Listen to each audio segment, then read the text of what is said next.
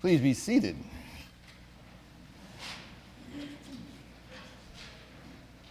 In the time of snow, in the time of sleep, the rivers themselves changed into links of white iron, holding everything.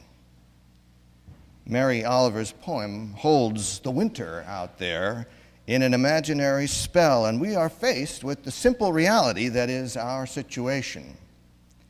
Nothing we can do about the white iron rivers outside, about the vastness of the snow. That's the state we're in, just in the middle of it.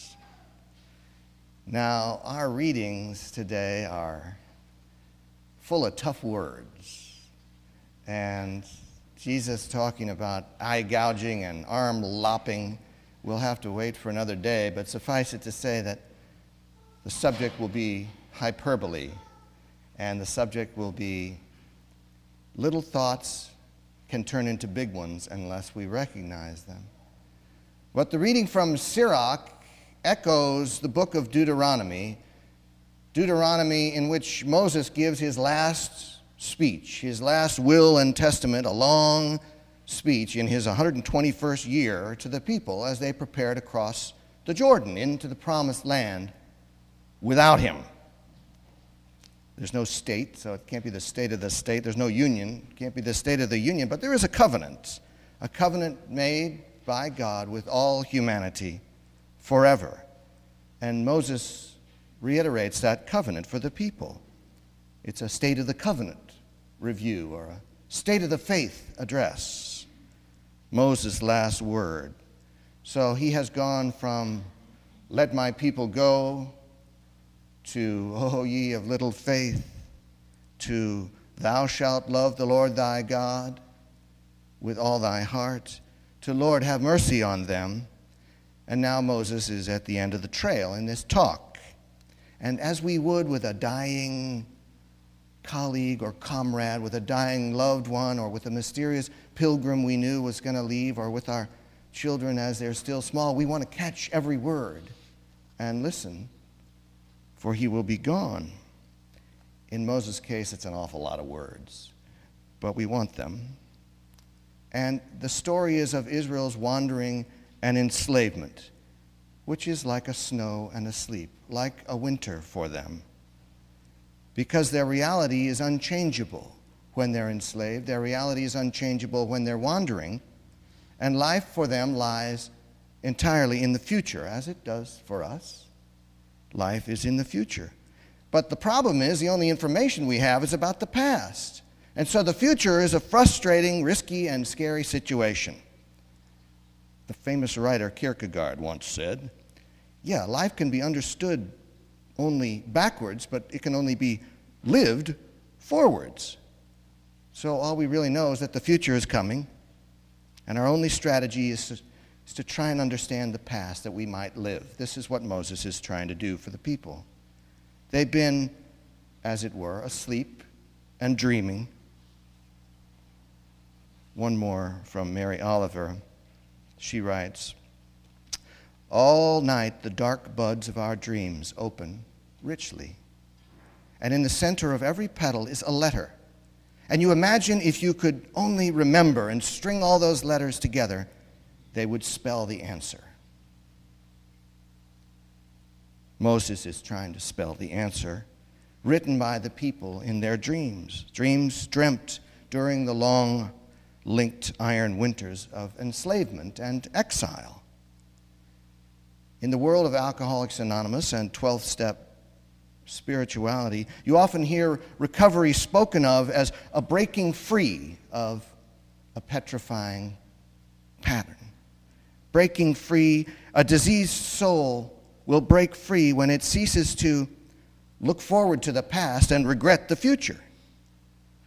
This is what Moses is saying. Turn about. Choose life. I offer you life and death, blessings and curses, prosperity and adversity. Choose life. I'm left-handed, so life is over here on the left. My cousin the other day sent me an internet link to a TV news story last week about his daughter who's in 10th grade, Harriet.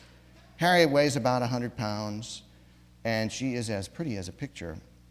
She also is the 103-pound weight class member of the high school wrestling team. And they interviewed her on television, and the person asked her, well, what do you have to say about the oddity of this situation you're in as you wind your ponytail and put it under your wrestling cap to go out there and wrestle high school? And she said, well, I don't really think about it a lot. I just love the sport. She's choosing life. There's the writer Andrew Simers, who talks about compassion, and he says, treat everyone you come across with compassion and respect, even people who are rude to you and people who are disappointing to you. Treat them with compassion and respect, because how you treat people is not a reflection on them, it's a reflection of you. Choose life. Now, if you're here tomorrow at 11 in the morning, you'll be in time for a funeral service for Grace Pierce, one of our beloved communicants from Brentwood Woods. And Grace chose life. Whenever she wasn't ill, she was bustling around doing things for people, and she will be greatly missed. She was a true and gentle saint who chose to help wherever and as long as she could. Never was there a more aptly named person than Grace. Sometimes these Old Testament stories, sometimes the New Testament stories, like what Julie read from Matthew today, are troubling. We're thrown off by them. We're put off by them. We're ticked off by them. The sense that God is purposefully planning and poised to bring destruction on those who fail to be perfect. But the stories make a lot more sense in the full light and resurrection of Christ. When Jesus' life is self-described by him as fulfilling the law, let's understand this is not a bunch of regulations. The point is that the life of Christ will illuminate the stories, these troubling texts for us, and enable us to make sense of them, to redirect our desires towards living into them, to help us choose life. And that is the power of grace that helps us choose life. Grace alone enables us to sing, as we just did with the psalmist, "Oh, that my ways might be steadfast," instead of what we are likely to sing, which is, "Oh, that I might not be caught, cornered, and condemned by the compromises and connivances that I do with God's program." Grace alone allows us to break free of a living death, which is a slow process of giving ourselves to what doesn't matter. Grace alone allows us to break free of what St. Augustine described sin as making things that are modest goods into the most important goals of our lives. It's not that they're bad, it's just not that they're central and must never be central. It's an ambitious undertaking, sure, but our ambition is fueled by grace. More is expected of those living under grace than living under law. You don't have to, you get to. So what would Jesus have us understand? Perhaps just this, that God is love, and choosing love is choosing life. Following the precepts of love is by definition being blessed. Obeying the commandments of love will always result in spiritual prosperity, no matter what this worldly life may hand us. The speech of Moses is not a list of threats. It's a list of promises. And if, like Harriet, we choose what we love, if, like Andrew, we turn away wrath with a soft answer, if, like Grace, we hustle and bustle wherever we are and as long as we can, love will reward us. And these are the only rules of the game, the only rules of the games we play in the fields of the Lord. The choice is forever ours.